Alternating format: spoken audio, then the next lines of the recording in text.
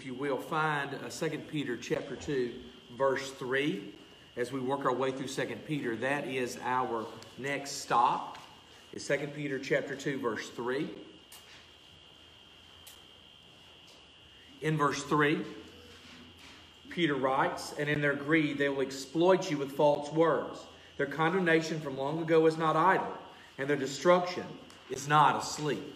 Let's pray together. Father, I thank you for the opportunity to come, Lord, and to preach your word. And I pray, Father God, that I will do it, Father God, at this moment, Lord, in a way that is, in the way, God, that's faithful to what you have shared with me, Father God, through your word, and that Father God, does the job, the mission, Father God, faithfully that you've sent me to do today. I pray, Father God, that I preach in a way, Lord, that does not hide the truth, Father God, or try to compromise it, Father, but that is a clear declaration of gospel truth right now, Father.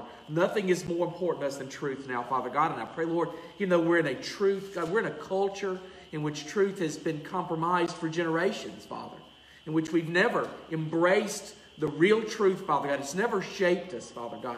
I pray for that, Father. I pray, God, now for a great national revival, Father God, that will take over, that will make of us, Father God, a truly Christian nation, Father.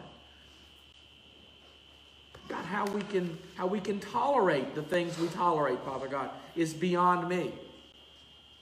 But Father God, I know, Lord, that now as the veil is being removed, as we see, Father God, our nation for what it is, Father God, I pray, Father God, right now at this moment, that your people will rise up, Father God. That's what I pray for, more than anything else. That your people, Father God, will rise up, will seek your truth, Father God, that we'll dare to live and believe, Father God, that which we proclaim, Father. That we'll dare, Father God, to allow our lives and our hearts to be shaped by the gospel more than any generation that has preceded us, Father God.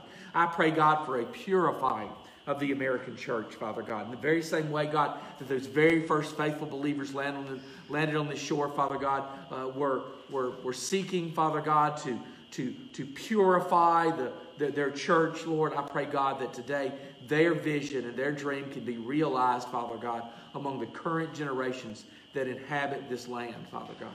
I pray, God, that you make out of us, Father God, a Christian nation, the likes of which has never been seen, Father God. I pray for that now, Lord. I thank you, God, for your truth. And I pray, Father God, that your truth reigns over your church always, Lord. We love you and we thank you, Lord, for the gift of Christ. In the name of Jesus, we pray, Lord. Amen. Folks, nothing is more precious for the church, no more essential for the health and the flourishing of this body of Christ than the only truth, the words of the Bible. There is nothing else that matters. There's nothing else worth fighting about. There's nothing else worth arguing about. All we can do today is come together and do everything we can to drink in as much gospel truth as possible. It's not important how we feel. It's not important what I think. It's not important whether I'm comfortable with something or not. What matters today is what's always mattered, and that is, has God spoken and am I faithful? Because if God has spoken, it is now up to me to be faithful to what God says. In no other way can there be any wavering or contradiction in truth that does more to define the church than merely the families that compose it. I love our families. But for folks, for way too long, we've started to think of church in terms of who goes there. Of the people that make up, that fill the pews. It's not that you're not important to me and that I prayerfully am important to you. But the reality is, the only thing that's really important is what we believe collectively. We are a group of people, a body of people defined by what we believe. That's the church. It's not a legacy. You can't inherit it. It's not who my grandfather was or your grandfather was. Those things are important to us, and they're not trivial matters. But in the end, the church is defined by what we believe. So we're going to talk about those things that we believe. More specifically, we're not going to talk about the intricacies of it. We're going to talk about the value of it today. We're going to talk about whether or not we're really going to passionately defend those things that we believe. Because we can say we care about them, but if we keep them to ourselves, we're really lying to ourselves. We say we care about them, but if they don't shape who we are as people, then we're really lying to ourselves. Look, John F. Wolford, who was the president of Dallas Seminary for a really long time, said this. He said, "The Bible is God's declaratory revelation to man containing the great truths about God, about man, about his history, about salvation, and about prophecy that God wanted us to know.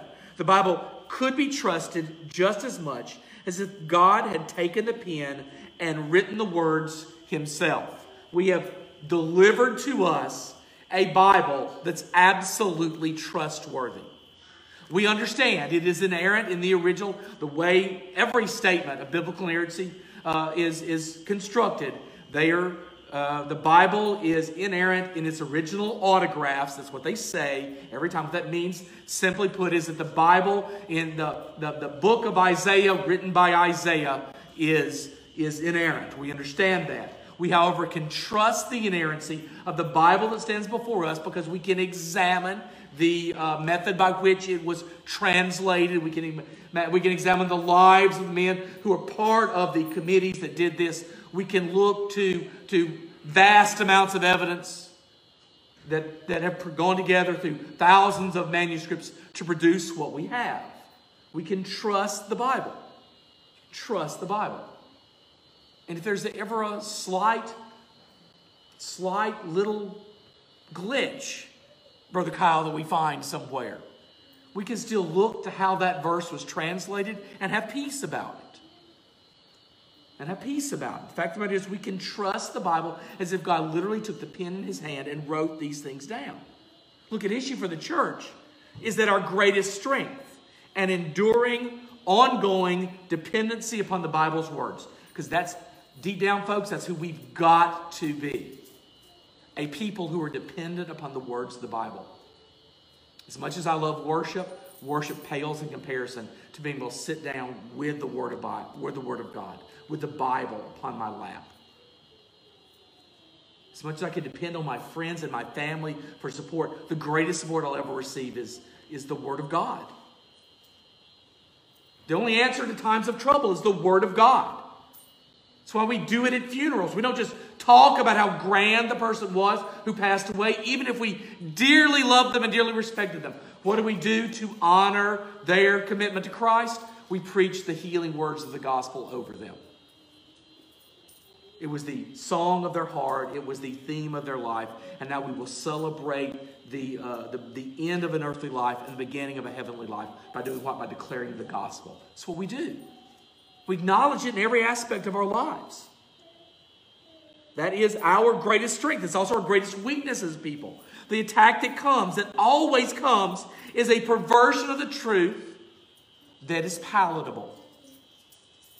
A perversion of the truth that we can take. Do you understand what I mean? It's not to go out and just simply deny the deity of Christ. It's to chip away at these essential truths time and time again, culturally. When the outside culture that wants to compromise every truth starts to leak its way inside, try to find its way in through the cracks and the crevices of the edifice of the church. And we start to that slow, biblical, theological, cultural, societal slide of the church into denying essential aspects of the gospel. The creep always happens over time. Always happens over time. And it always requires revival, quickening, purification to stem that tide every time. It always requires that. That's the corruption. Just a doubt. As with the corruption of Genesis 3:1. Moses records as, "Now the serpent was more crafty than any other beast of the field that the Lord God had made. He said to the woman, Did God actually say, 'You shall not eat of any tree in the garden'?" Understand what just happened. Satan, in the guise of a serpent, sowed the seeds of mistrust in the heart of Adam and Eve by casting doubts on the clear words of God. I don't even need to use explanation because you know exactly what I'm talking about here. The problem we run into is not that it's not in some symbolic passage. It's not in a passage of Scripture that could have possibly multiple applications. It's when God's Word speaks definitively that Satan wants to step in and cause you to doubt whether or not God's word speaks definitively. When God's word talks about things like commitment to the gospel, then he speaks resoundingly. When he talks about church attendance, he speaks resoundingly. When he talks about sexual ethics, he speaks resoundingly. When he talks about loving your neighbor, he speaks resoundingly. Clear as a bell. And what we want to do is imagine that somehow those words are more slippery, that somehow God's a salesman and not a declarer of truth. And we want to do that. Why? Because we want to do the opposite. We want to go where we want to go and do what we want to do and behave the way we want to behave. And we want to reimagine God's word such that it allows us to do what we want. As if God isn't speaking as God. But the reality is this, is that Satan took the clear words of God. Is that really what he said? And human beings that wanted to do differently then took over, didn't they? They didn't want to do what God said. They wanted to do what they wanted to say. They wanted to be God. And their natural inclination took over. Our Lord had directly said to Adam in Genesis 2:16 through 17, you may surely eat of every tree of the garden, but of the tree of the knowledge of good and evil you shall not eat, for in the day that you eat of it, you shall surely die. What did God say? Eat of every other tree but that one right there. He had not stuttered. There was nothing about this conversation that had any gray areas. It was a clear mandate from the living God. You will not do this. The ears of humanity had received the doubt they needed. And when they received the doubt they needed, they did just what they wanted to do. Folks, it is the seed of every sin I've ever committed in my life. It's the seed of every sin you've ever committed in your life. God doesn't really mean what he's saying. I know no authority figure, no human authority figure that's successful, that does not mean exactly what they say, whose word cannot be taken as a bond, as truth. And we would reimagine the Lord of the universe somehow speaks in ways in which we should not heed. The Lord's words are not unclear or symbolic, but a terrifying warning of what life under the bondage and stain of sin would contain. Satan was able to first deceive Eve, as Paul writes in 2 Corinthians 11:3, but I'm afraid that as the serpent deceived Eve by his cunning, and then Eve influenced Adam, and the entire family of humanity was led into rebellion, sedition, and idolatry. That one sin, that one moment in which two people indulged their need to rebel, doomed us all. In that moment, we did surely die. We would taste the death of sin for the rest of our lives, for all humanity. And for that reason, every single person who inhabits this earth would taste death. Adam heard these words directly from the Lord himself. But before Eve was even created, Adam knew this. As with all men in federal headship over their families in the covenantal sense of the gospel that defines our lives, we are to be the protectors of the truth. Understand, this story is a man issue. First and foremost, this issue is one that we speak to directly right now at this very moment. Men, we have to rise up first and foremost and be those whose lives are defined by the truth and are willing to die to protect the truth. We can't expect women to carry the water of truth. It is required of us by God. It is who we are. It is why we were created. To lead in terms of truth first. A lot of men in this world have confused leadership with getting your way. Spoiled kids get their way. Spoiled kids throw tantrums and everybody changes what they're doing to suit them. Men lead in truth. First and foremost, men lead in truth.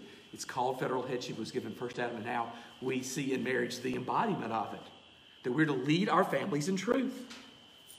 We're the protectors of the truth. Our inheritance is the command of Paul in Colossians 3:16. Let the word of Christ dwell in you richly, teaching and admonishing one another in all wisdom, singing psalms and hymns and spiritual songs with thankfulness in your hearts to God. When the word of God dwells in husband and wife, in father and in mother, when men of God set the direction of the family in terms of truth, then the word dwells in us by wise teaching and rebuking, by energetic lives of worship and hearts that are thankful to God.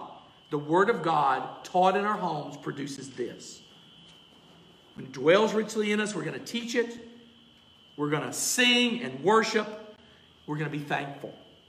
We're going to be thankful. The evidence of what we do in our families is seen in the work product of godly children.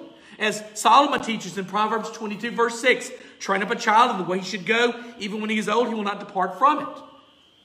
Man, you know what the hard part about that statement is? The even when he's old part. Because sometimes you got to wait a long time to see it, don't you? Sometimes you teach it and impart it and do everything that you possibly can. And what happens? And what happens? They go astray for a moment. But his promise is even when they're old, we'll be able to enjoy them, brothers and sisters, when they are old, because we have devoted our lives to teaching the right way. Look, it's impossible to dwell in the Word of God and to train our children in its vital, invigorating, and reforming power if we're not clear about the veracity of Christ's teachings. If we aren't absolutely clear about what truth is, how in the world can we teach truth? If we aren't absolutely dedicated to what truth is, to the way that God has given, if we don't live it in our lives first. Look, I've said this to you guys before, and I think this is maybe the most true statement I've got to make. And as I edge older, year after year, I'm more and more convinced. You know what kind of legacy I want to leave? I want to leave a legacy that when I am dead, my children can say, my father was a man of God. Who cares? There are people out there struggling to leave the monetary blessings that are worthless, that they'll spend in an instant, that are worth nothing in comparison to they were when they were put into that account, or saved away, or squirreled away the way they were. But they'll leave nothing in terms of a legacy of truth. To be a father, to be a husband, and to be successful in the eyes of God means to be a man of God, a man committed to his principles. That's the Apostle Paul's expressed fear. Look in 2 Corinthians 11:3 when he writes, your thoughts will be led astray from a sincere and pure devotion to Christ. That somehow we get led astray. Convenient doubts and well-placed half-truths fooled Eve and Adam. It denied his role as head and defender of the truth, and they both wandered into error. It can happen to us. It can happen to us. If we are not careful and sober and vigilant, it can and will happen to us. As the church, the inheritors of sin and its antidote, the gospel, we must seek that sincere and pure devotion to Jesus Christ, the saving God-man and Lord of our lives, and that comes through clarity in teaching and preaching the Word of God. Each of us, every day, teaching and preaching the Word of God. Each of us every day insisting on it. Each of us every day living it out. Every day. Back to our focal passage. Peter explains in 2 Peter 2:3, he says, and in their greed they will exploit you with false words. Their condemnation from long ago is not idle, and their destruction is not asleep. Look, 1 Peter's straightforward about the motivation for false teachers and preachers. We see it around us. It is a byproduct and an opportunity for a greedy nature to manifest itself in the church. False teachers and false prophets do so for the main reason that humans do everything. For money. For money. They have found a path that will feather their nests. And they do so why? Because it pays well. And they will follow this path. And every church that I can think of on planet Earth that claims Christ as Savior but has lost their way has done so because they pursued green and not red, if you know what I mean. They pursued money and not the blood of Christ. The natural greediness of humanity manifests itself there. These men and women want the power and money. the twisted prestige of perceived power from the Lord. I'm certainly not the expert in our congregation in this. Brother Kyle and Brother Brian have done more research and watched more and studied more and read more about this. But it always shocks me at the lack of humility and the wielding carelessly of a kind of power that comes from this cult of personality that comes to these false teachers and these false prophets. They are driven by greed, and they are the man. And they love being the man. They love it. They control and they build empires, small and large. They're used for one purpose: the material enriching of their lives. They are growing wealthy from the gospel. Paul describes the situation when he writes in Philippians 3:18-20. He says, "For many of whom I have often told you, and now tell you even with tears, walk as enemies of the cross of Christ." They walk as enemies of the cross of Christ. Their end is destruction. Their God is their belly, and they glory in their shame with minds set on earthly things. But our citizenship is in heaven, and from it we await a Savior, the Lord Jesus Christ.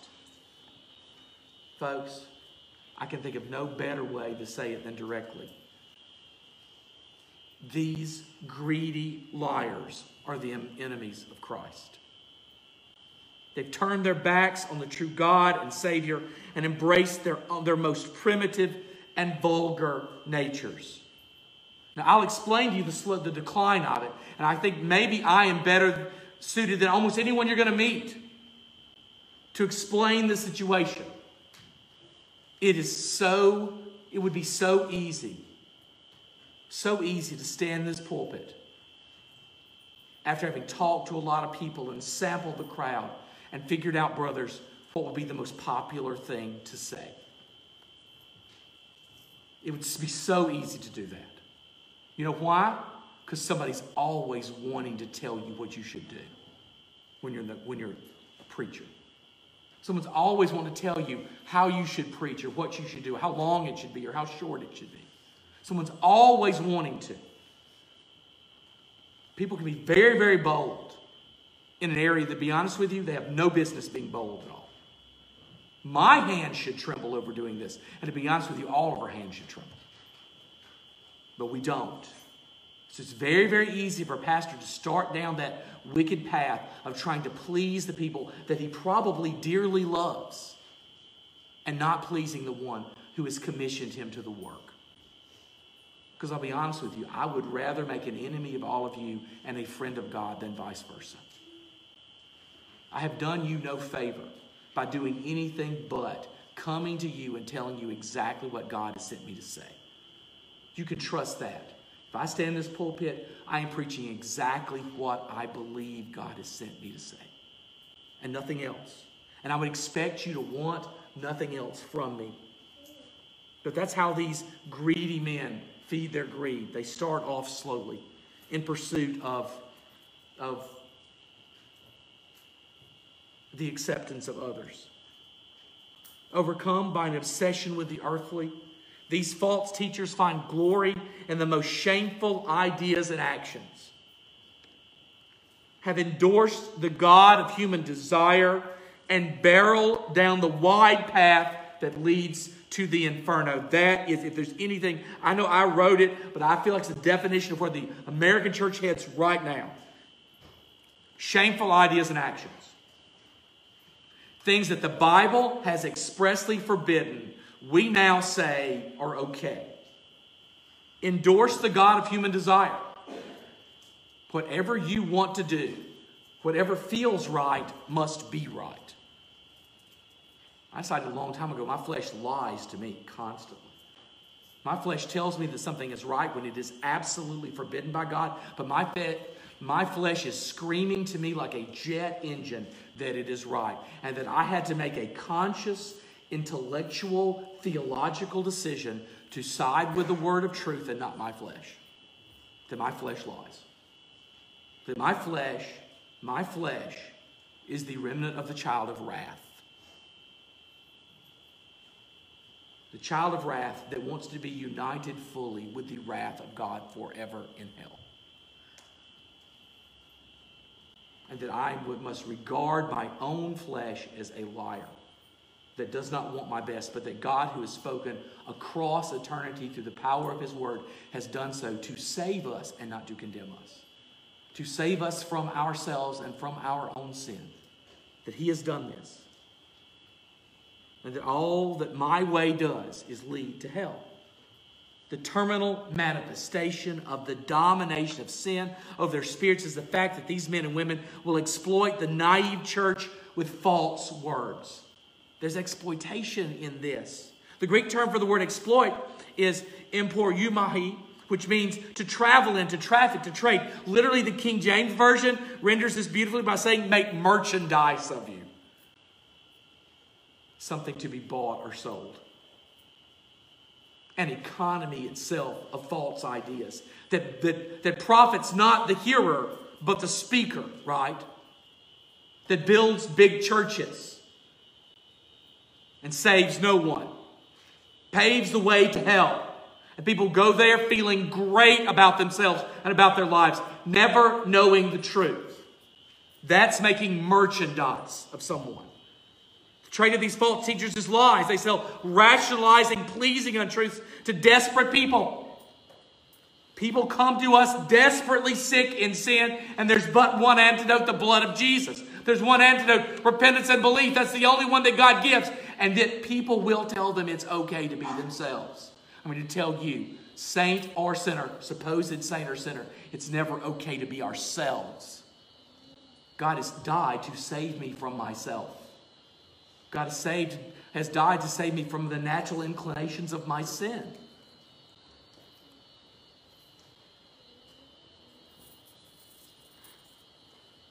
They empower men and women, not God. They indulge dark fantasies as honorable choices for life and teach the opposite impact of Christ's gospel by making men and women slaves of their most vulgar impulses.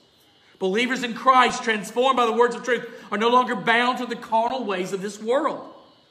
We're truly citizens of heaven, turned loose to be bound to the righteousness of Christ. The words of Jesus to brand new Jewish disciples who, under the duress and opposition of the Pharisees, had embraced the gospel. Right there in the midst of all that, listen, in John chapter 8, right there in the midst of Jesus saying something and the Pharisees literally insulting him, attacking him, there are Jews who are believing. The gospel is so powerful and so good and so clear that right there in the most oppositional environment you can imagine, there are people coming to the cross. God is drawing men and women to himself right there. These Jewish believers, Jesus tells them. So Jesus said to the Jews who believed him, if you abide in my word, you are truly my disciple. And you will know the truth, and the truth will set you free. By living in God's truth, we are set free to pursue a life in Christ that is a constant battle against sin and never defended by any effort to normalize wrongdoing.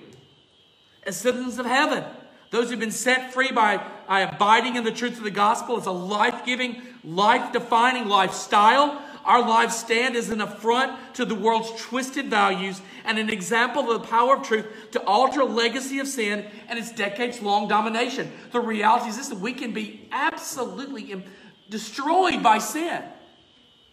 Destroyed by sin.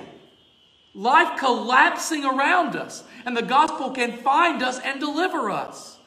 Words on a page bring life to the lifeless. Words in a tract bring hope to someone without any hope at all. They reach into prison cells and dungeons, hospital beds, death beds. The gospel saves. The truth always saves. It's what happens when men and women who are absolutely desperate meet the real God. It's not that he's condemned their lives and their actions. It's that he's condemned their lives and their actions, and he still died for them. And he still cares for them. The cross was for them. It was for us. It was for all of us. And the gospel tells the truth of the cross. Believers are the ultimate example of what can and will be that what God can and will do through the shed blood of Jesus to transform a life that's headed for perdition, for hell. God saves. The blood of Jesus will change your life today. Christ groaned and he died, taking your sins to the cross with him and paying the ultimate price for them. The gospel is true and it will save you. By the blood of Jesus, the truth of the gospel and the washing of the Holy Spirit, the old you can mercifully die, and the new you will be raised forever to live. Now, you can be able to live in a truth that changes everything. What I once thought was false and I once hoped was wrong, it's now the most beautiful message I've ever heard in my life. What once would have insulted me and condemned me, I wanted to reject and run away from, screaming. I wanted to curse at. I now see the beauty of the gospel. All that happens. All that happens.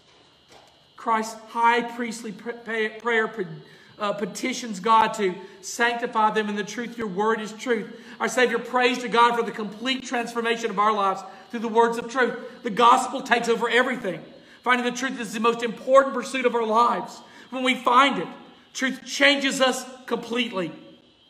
Our Lord emphasized justice in John 14:26. But the Helper, the Holy Spirit, whom the Father will send in my name, he will teach you all things and bring to your remembrance all that I've said to you. The Holy Spirit, the Comforter, has come to us as a church so that we can be taught, so we can remember and be encouraged by the truth, because the truth is all we have and it is all we will ever need.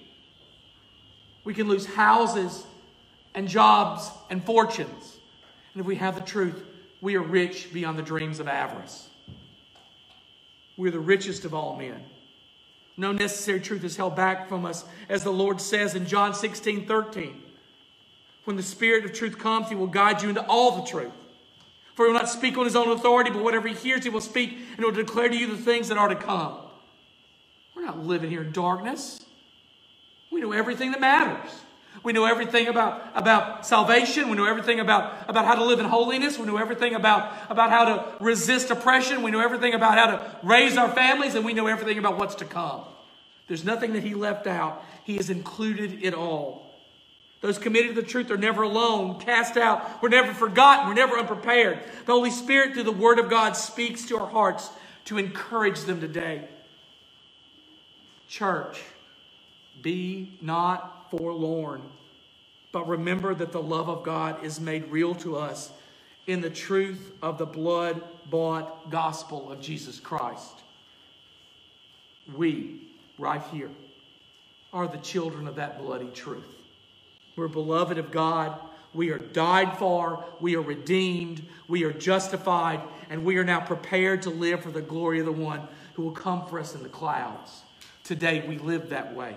Today, we declare that truth. And today, we ask, we beg, we plead, we petition that God would break hearts today and someone would join our ranks today, would literally today repent of their sins and believe the gospel of Christ. Let's stand together.